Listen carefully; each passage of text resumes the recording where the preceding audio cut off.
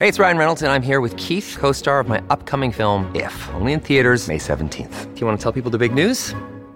All right, I'll do it. Sign up now and you'll get unlimited for $15 a month and 6 months of Paramount Plus Essential Plan on us. MintMobile.com/switch. Upfront payment of $45 equivalent to $15 per month. Unlimited over 40 gigabytes per month. Face lower speeds. Videos at 480p. Active Mint customers by 531.24 get 6 months of Paramount Plus Essential Plan. Auto renews after 6 months. Offer ends May 31st, 2024. Separate Paramount Plus registration required. Terms and conditions apply if rated PG.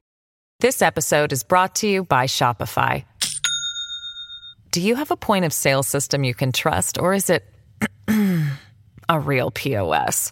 You need Shopify for retail. From accepting payments to managing inventory, Shopify POS has everything you need to sell in person.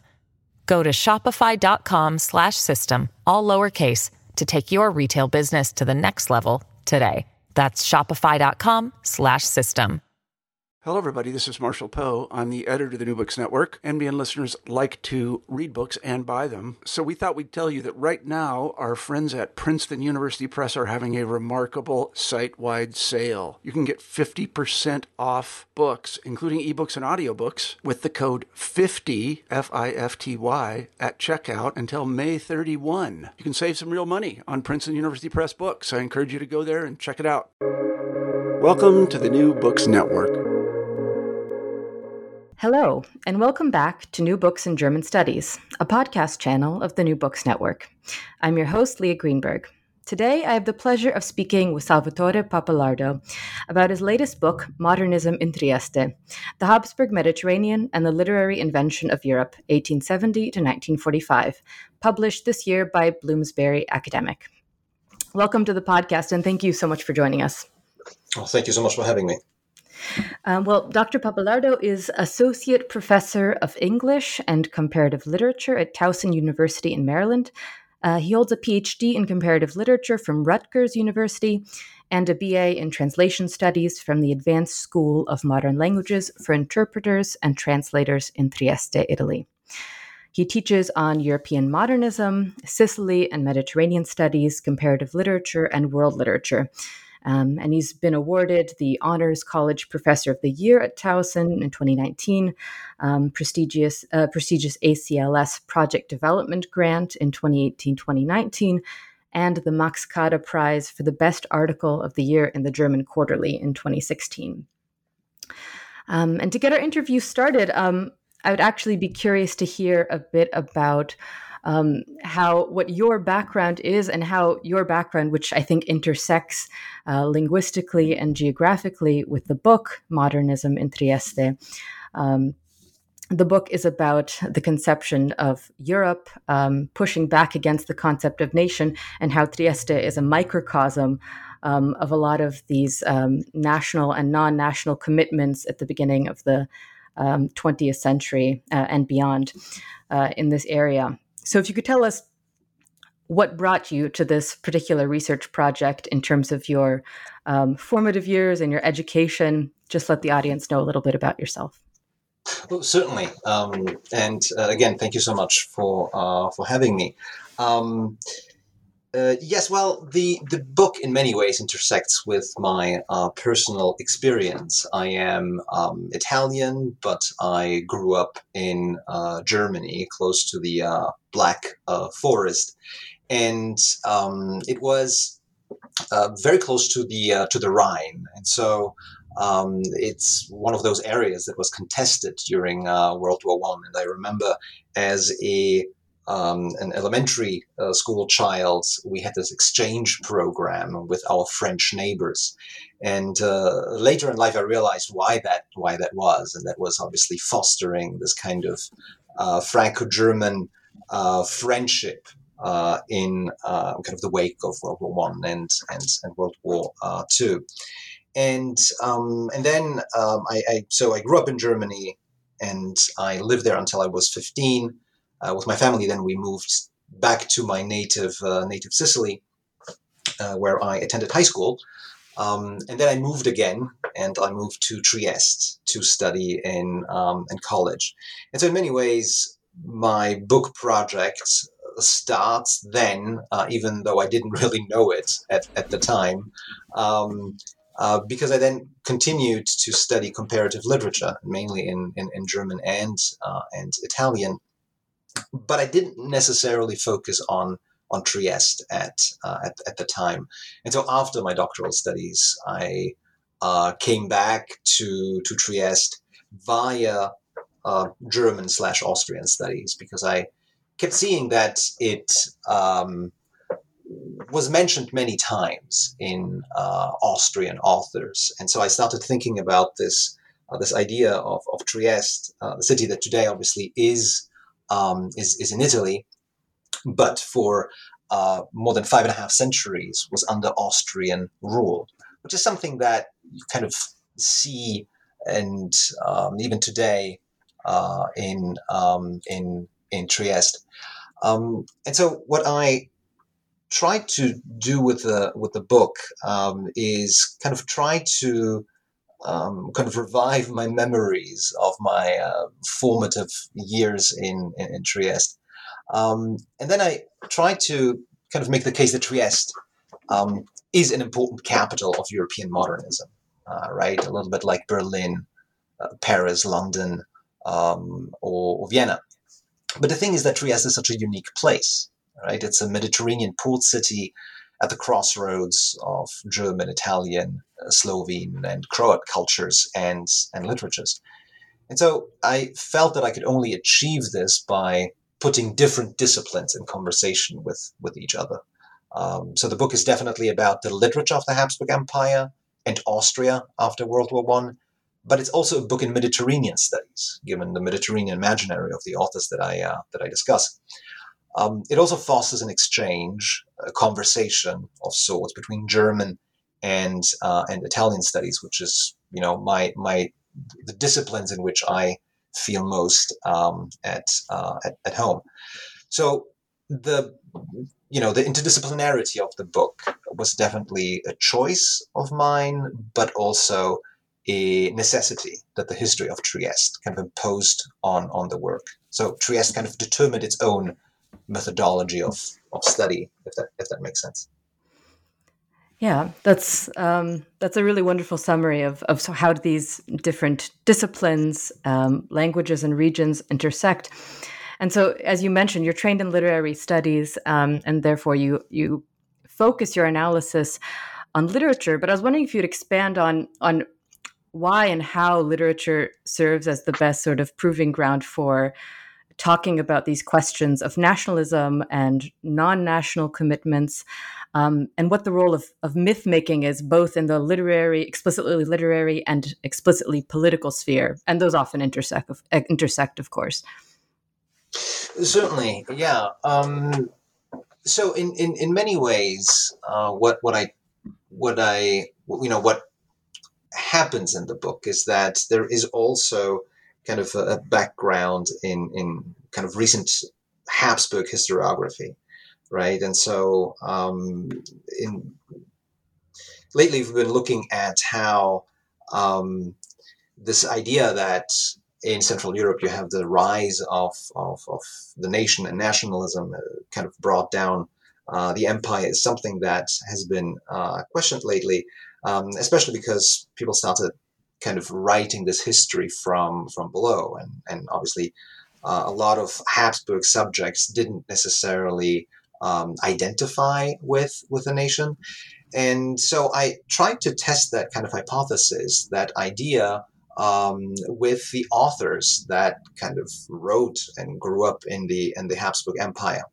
And in many ways, it was surprising to me how much these authors in their literature kind of resisted this idea of embracing the nation. And the Habsburg Empire in many ways is made up of many myths, right? I mean, we have the Habsburg myth, this idea that the Habsburg Empire was such a benign empire that kind of glosses over a little bit the very problematic kind of nature of the empire, kind of the police state, the censorship, and all of that.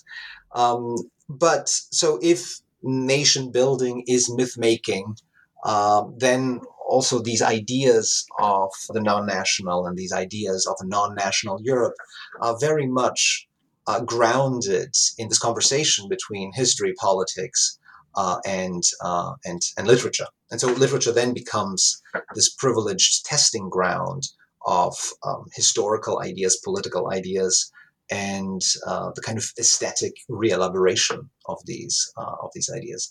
And this is one of the things that I tell my students, this is why I read literature. This is why I enjoy it so much, because all of these elements that make who we are get a stage in literary text, and that allows us to kind of put them under a microscope and study them.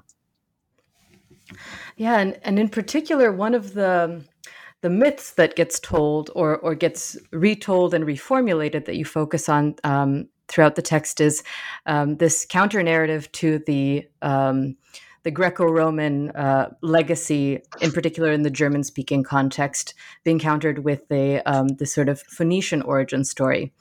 And I think that might be new to many readers. And I was wondering if you could expand on how that was played with by these authors and how that was sort of instrumentalized. Certainly. So the authors that I discuss had a vision of classical antiquity that transcended the kind of narrow view that we usually have, right, of just the Greeks and the Romans. And in many ways they were right, because the ancient Mediterranean had many more cultures, right? You have the Etruscans, you have the Egyptians, you have the Minoans, you have the Near East that is in conversation with the Mediterranean, and you have the Phoenicians, who are often overlooked and maligned, even in ancient sources, right? Because they are the kind of trading rivals of the Greeks, and then Carthage, which is the most important Phoenician colony, becomes the arch enemy of Rome. And the author that kind of got me onto the Phoenicians was James Joyce, the Irish author who kind of spent his formative years in Trieste, and who believed or pretended to believe in the Phoenician origin of the Irish. And so obviously historically that is an idea that doesn't hold much water. But I was really interested in the kind of cultural politics of this gesture. What does it mean to present Ireland as originally Phoenician? And the way I read it is that it was a very political gesture, right? I mean, Joyce is saying, so we are Phoenicians and also Mediterraneans, which means that we are not of English stock, we're not Anglo-Saxons, and we're not British. And so this is how I got onto the Phoenicians, and then I see them reappear in Svevo, I see them reappear in Mosul, and I see them reappear in the kind of archaeological research in Trieste and in the region. So many historians and antiquarians start to think about Trieste, which had a very prominent Jewish population, as the Phoenicians as one of the potential founders of the city. And here I should mention that the Phoenicians are a Semitic population of seafarers that are known for their shipbuilding and their trading in the Mediterranean. And so I was kind of fascinated by this idea of the Phoenicians, especially because there may be also, again, a personal connection. Since I'm originally Sicilian, the Phoenicians came to Sicily very early on, even before the Greeks arrived there. And so that kind of piqued my curiosity. And as I started kind of investigating this idea, I see that there is an entire modernist kind of culture that looks at the Phoenicians as a founding element of this new Europe that is being imagined. Yeah, and this idea of a new Europe, you talk a lot about the idea of Europe and all different alternative constellations of what European unity or lack thereof might mean, both in the contemporary period that you're talking about and in the future. So I was wondering if you could maybe outline some of the different reimaginings of ideas that push back against nationalism, ethno-nationalism that come up from authors like Musil, for example, and others in your text. Mm-hmm. Certainly. Yes, so via the Phoenicians, obviously the Phoenicians are a pre-modern population, and they are kind of a very interesting population because since they are such wonderful and amazing seafarers, they never really developed kind of a common identity. So their identity was urban. So they identified with the urban centers or trading posts that they were forming in the ancient Mediterranean, and so they were not tied to this kind of what Nietzsche calls the soil addiction of what later then becomes nationalism. And so there is a marrying of this Habsburg culture that keeps the idea of the nation at bay, and the Phoenicians as a kind of precursor to this idea.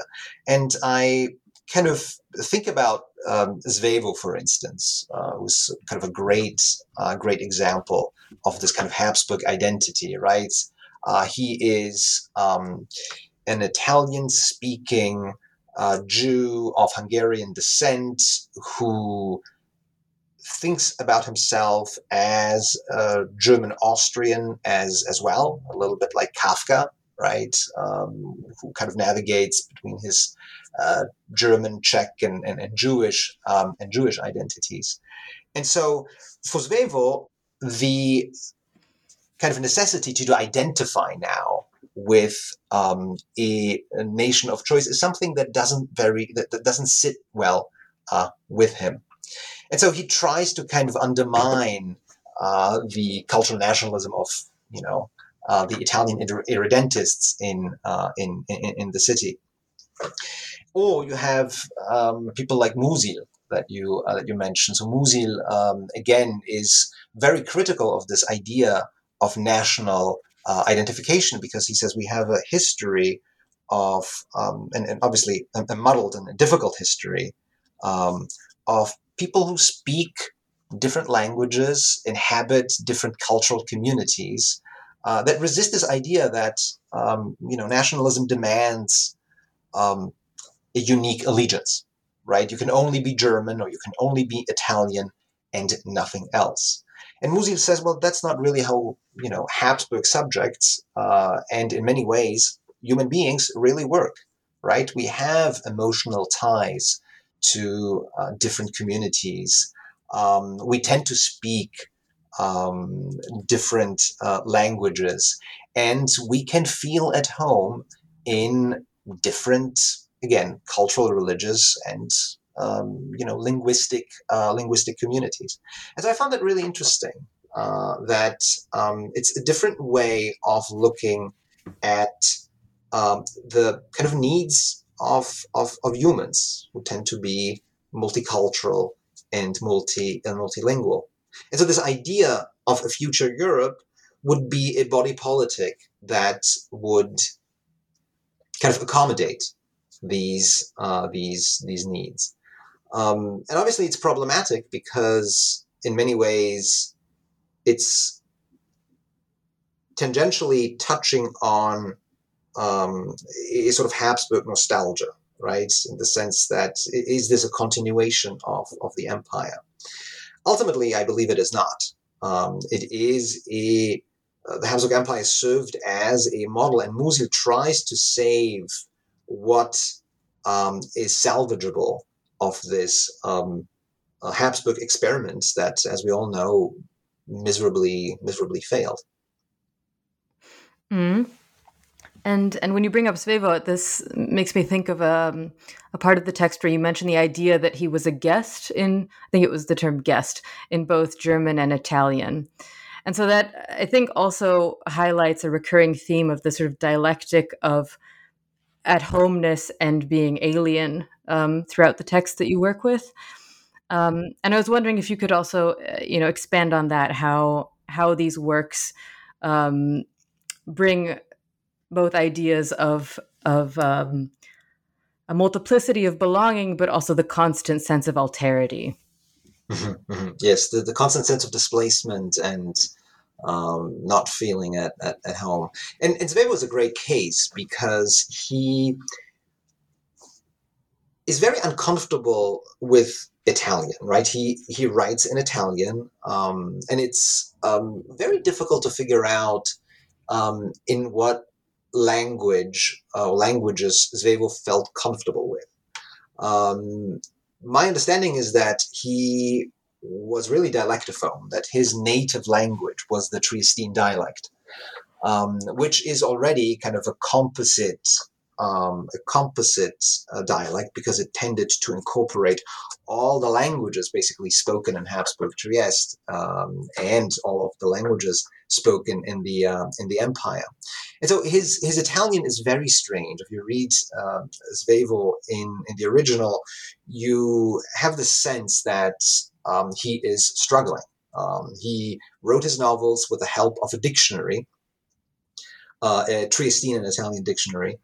And we've been trying to kind of read Zweig as a champion of, Italian irredentism and this idea that he really felt Italian. But that is, again, a little bit problematic because he apparently, when he started speaking about literature, he would get all worked up and all of a sudden he would switch to German. So German, in many ways, is a language of his literature, even if it is hiding underneath the Italian. And so this idea that Zweig speaks or writes or could have written equally well in Italian and German is kind of an interesting idea. Right, I think it's Umberto Saba who at some point said Zweig could have written really well in German, but he decided to write in bad Italian. But people who knew Zweig say that his Italian wasn't great, but his German wasn't great either. And so, what do you do with Zweig? Where do you place him?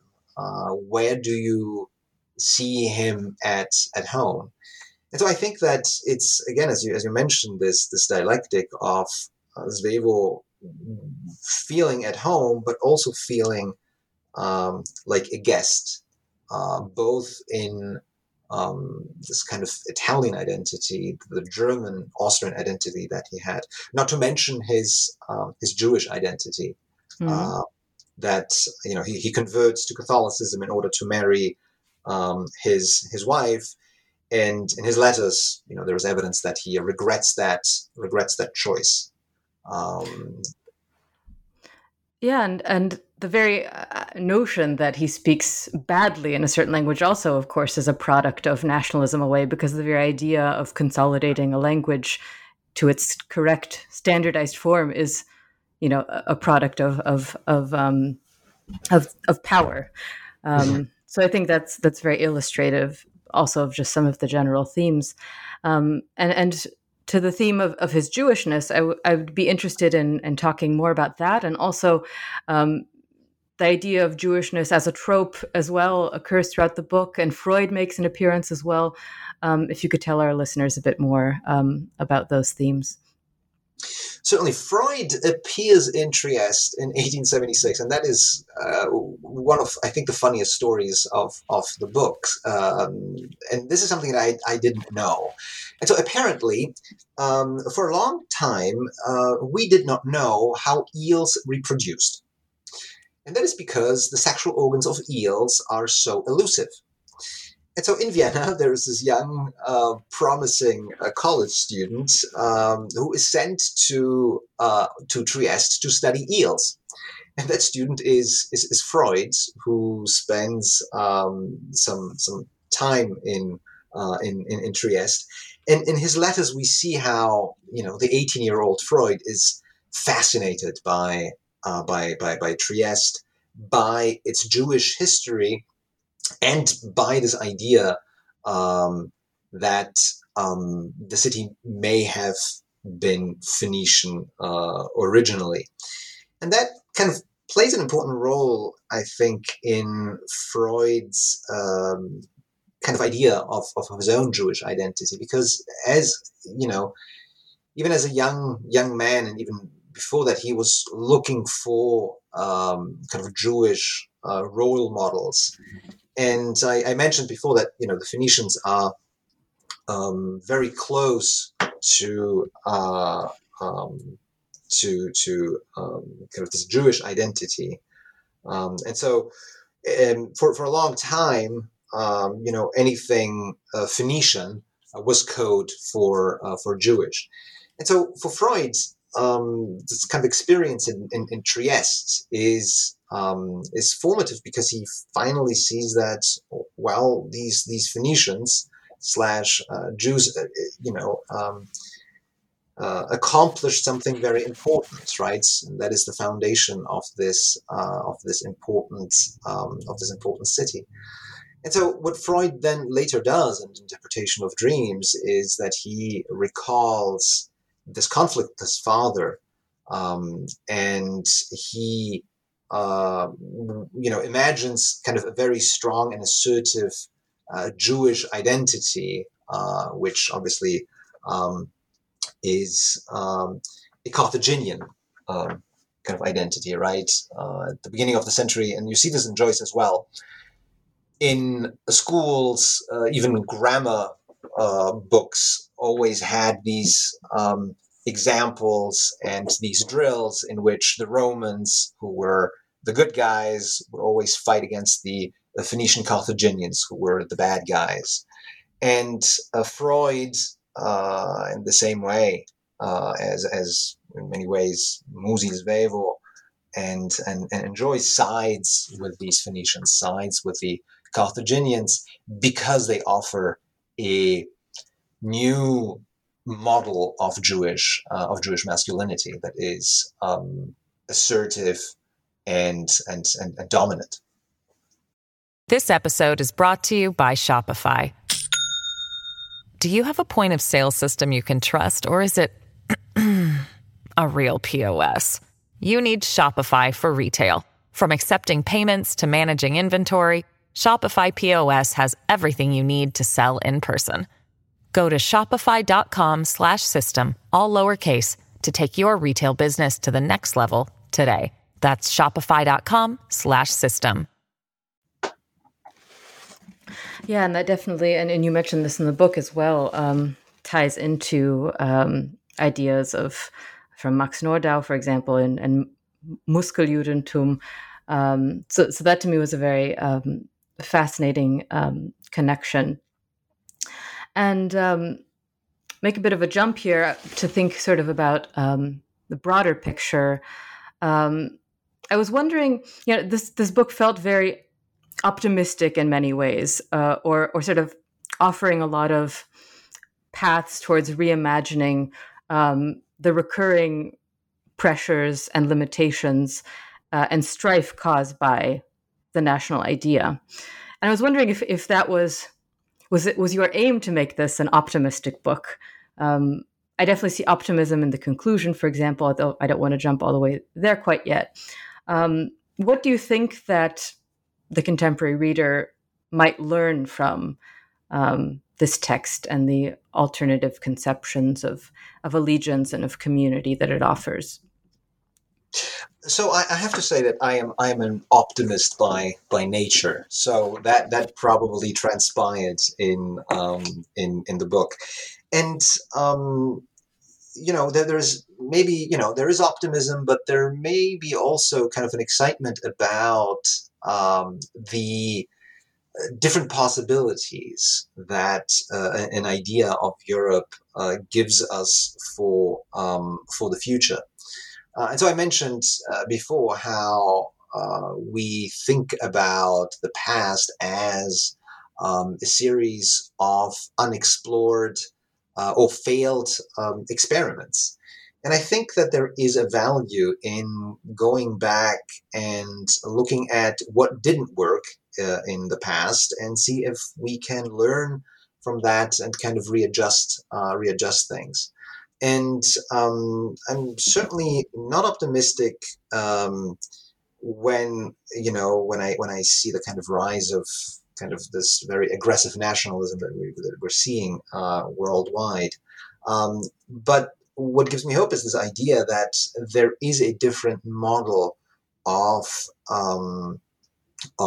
Europe and of thinking about one's own identity, right? That is not one that necessarily has to exclude the otherness, right? It doesn't have to exclude who is different from us. And so imagining, a post-national Europe today seems, as you say, optimistic, and I don't think we are there. But I think this is why, and this goes back to the question before about the power of literature, right? It helps us imagine a world that is different. And so I think reading fiction should be something that that we should encourage, because of the fictional nature of literature. It helps us kind of imagine things differently, and I think that's kind of a recipe for thinking about the future, right? How to change things, how to correct things that aren't working right now. Mm-hmm. And to that end, or to that issue of imagining communities, we talk about imagining communities as well, that famous concept, but imagining Europe, maybe you could sketch out too for the listeners, what have been the, how has Europe been imagined sort of over the centuries? What have been the different conceptions of it? Well, Europe, that is definitely a Europe of the North and a Europe of the West, right? It is a Europe that has excluded the Mediterranean, for instance. It has excluded the South. And, this may sound like a very abstract idea, but if you think about what's happening with the refugee crisis in the Mediterranean, you see how European Union sometimes doesn't really know what to do with its own internal Mediterranean identity. And here I go back to port cities like Trieste or big islands. I go back to my native Sicily.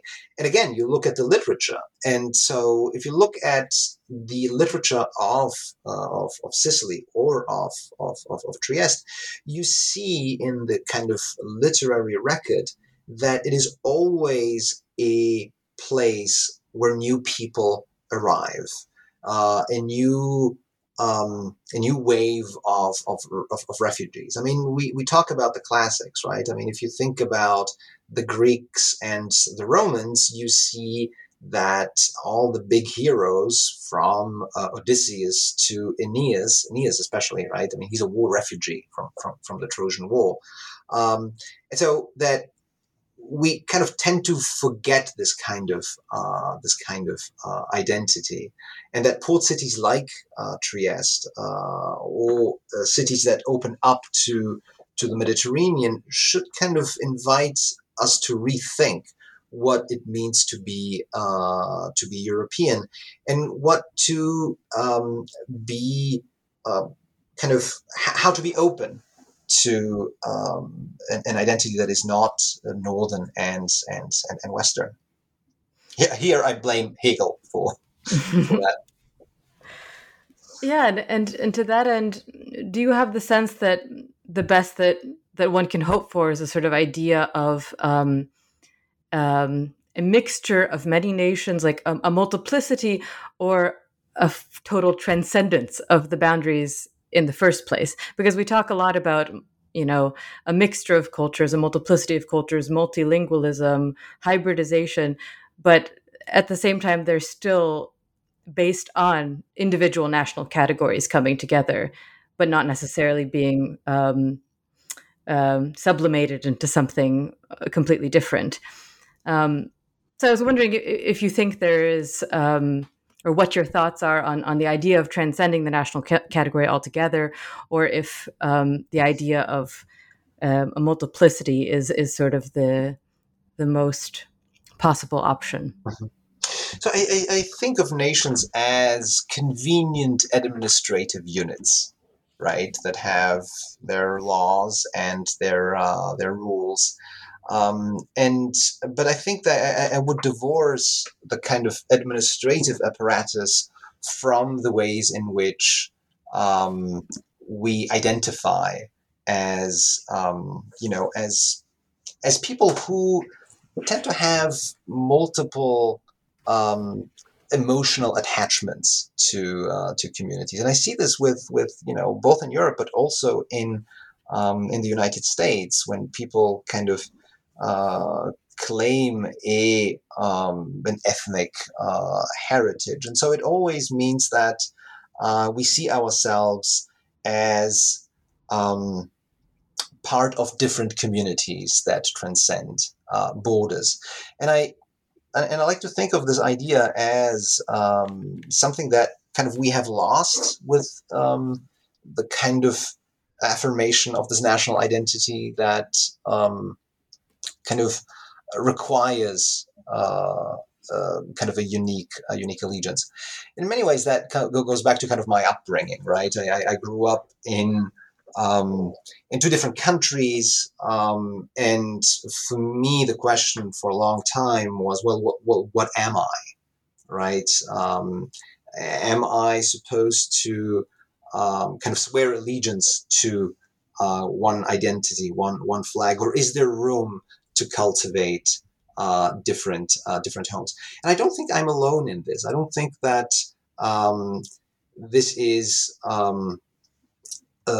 too much to ask. I think that we have kind of embraced this national mythology that imagines human beings as monodimensional, and I don't think that's who we are as human beings. And so the state apparatus, I think, has to kind of allow for that flexibility. And I see that we kind of erect borders and kind of tight compartments. And I don't necessarily just mean state borders, but also borders between identities. So if you are one thing, you can't be another. I don't know if that makes sense. No, it definitely does, and I can certainly identify with that. I think you mentioned in the book that it's difficult to do away with the vocabulary of nationhood because they are useful organizational units, useful anchoring points, and often necessary anchoring points. But of course, to certain ends, can also be dangerous. And that made me also think about, I know that the process of writing and publishing a book is a long one. And a lot has happened in terms of contemporary Europe and contemporary politics, probably since the initiation of the project until it went to press. And of course, in the last year, the idea of freedom of movement in Europe has been crippled, not necessarily for the reasons that one might expect, but rather for public health reasons. So I was wondering, over the past year or so, better when your book, was when you hit save and sent it away. How much you've thought about, rethought about some of the ideas that you discuss and how it's been newly inflected over the past year or two. Mm-hmm. Yeah, with COVID and kind of the closing of borders, and so I think that this is, again, kind of COVID has tested, right, this idea of national solidarity. because what is needed is a collective response, right? What is needed is a solidarity that we need to foster among the other members of the nation first, right? And then in terms of other people who may be affected by our actions. And see there, for instance, I see this kind of very very glaring contradiction, right? When people refuse to kind of extend that solidarity that we all kind of take for granted within a nation, right? Why shouldn't we be more careful and kind of follow the science and follow the advice of doctors when that kind of helps my fellow members of the nation? So COVID definitely kind of questions this idea, right, of national solidarity that we don't necessarily see. And then I will say something that in part contradicts what I've been just saying, right? I mean, this is an emergency, and sometimes maybe it is useful to just stay put for a while, right? So that later on we can hug and embrace each other with more ease. I think that COVID certainly has tested many of these ideas, and I think that as much as we kind of encourage mobility, sometimes it's also just good to stay put and stay where we are. An important message, and I do hope that things eventually move towards the better.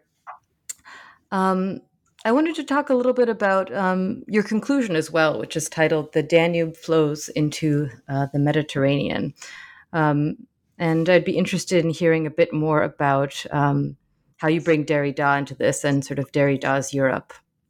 Mm-hmm.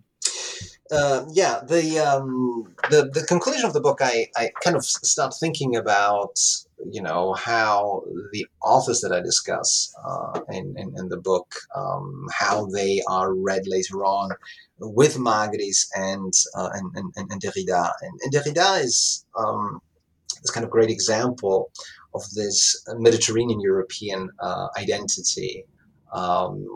Somebody who, a little bit like Joyce, a little bit like Svevo, is both at home but also a guest in these different cultures, and obviously, kind of this idea of a kind of different Europe that, from this kind of modernist canon that I described, kind of flows into Derrida's idea of a different Cape, right? I mean, he writes about a Europe that is Mediterranean, a Europe from the other shore, and so I kind of look at the later Derrida and the idea of a Europe that he kind of puts together a little bit the very important subtext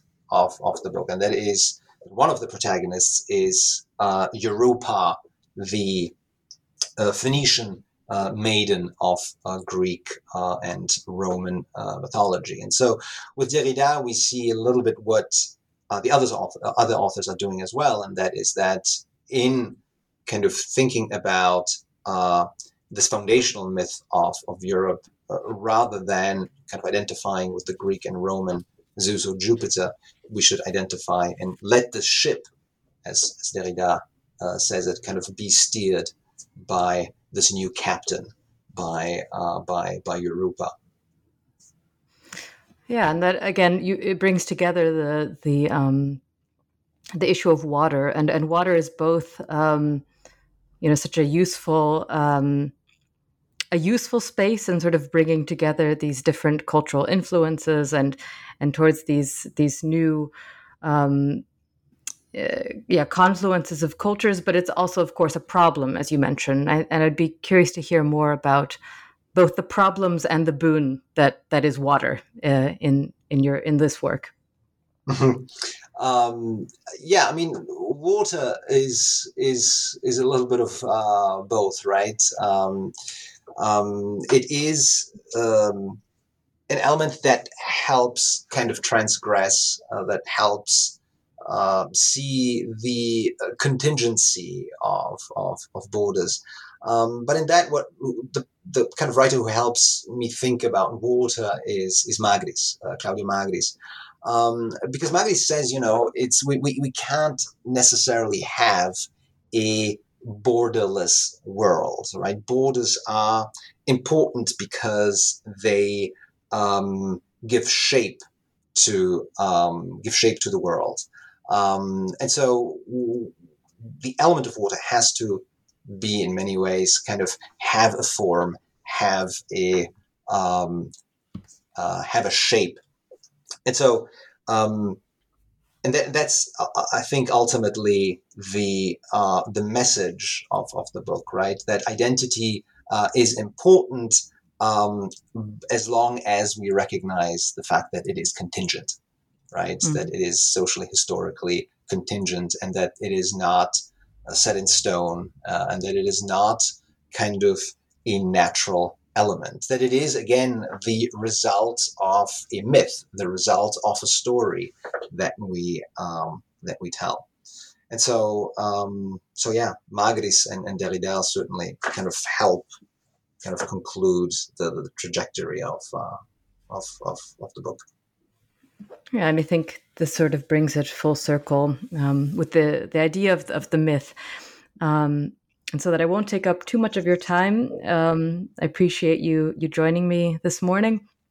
I wanted to also hear a bit more about what's inspiring your next projects, and what you're working on now, what's coming next. That's a very good question. I'm still kind of resting from this book, but I do have a new project, and it is about Sicily and the kind of Sicily starting in the 1960s, and the reception of an Arab Sicilian identity. What does it mean to be Sicilians and Arabs at the same time? So I kind of take a look at this kind of Mediterranean identity of Sicily. It's still in its early stages, but I have some chapters, some ideas, and hopefully in the next couple of years I will have a manuscript.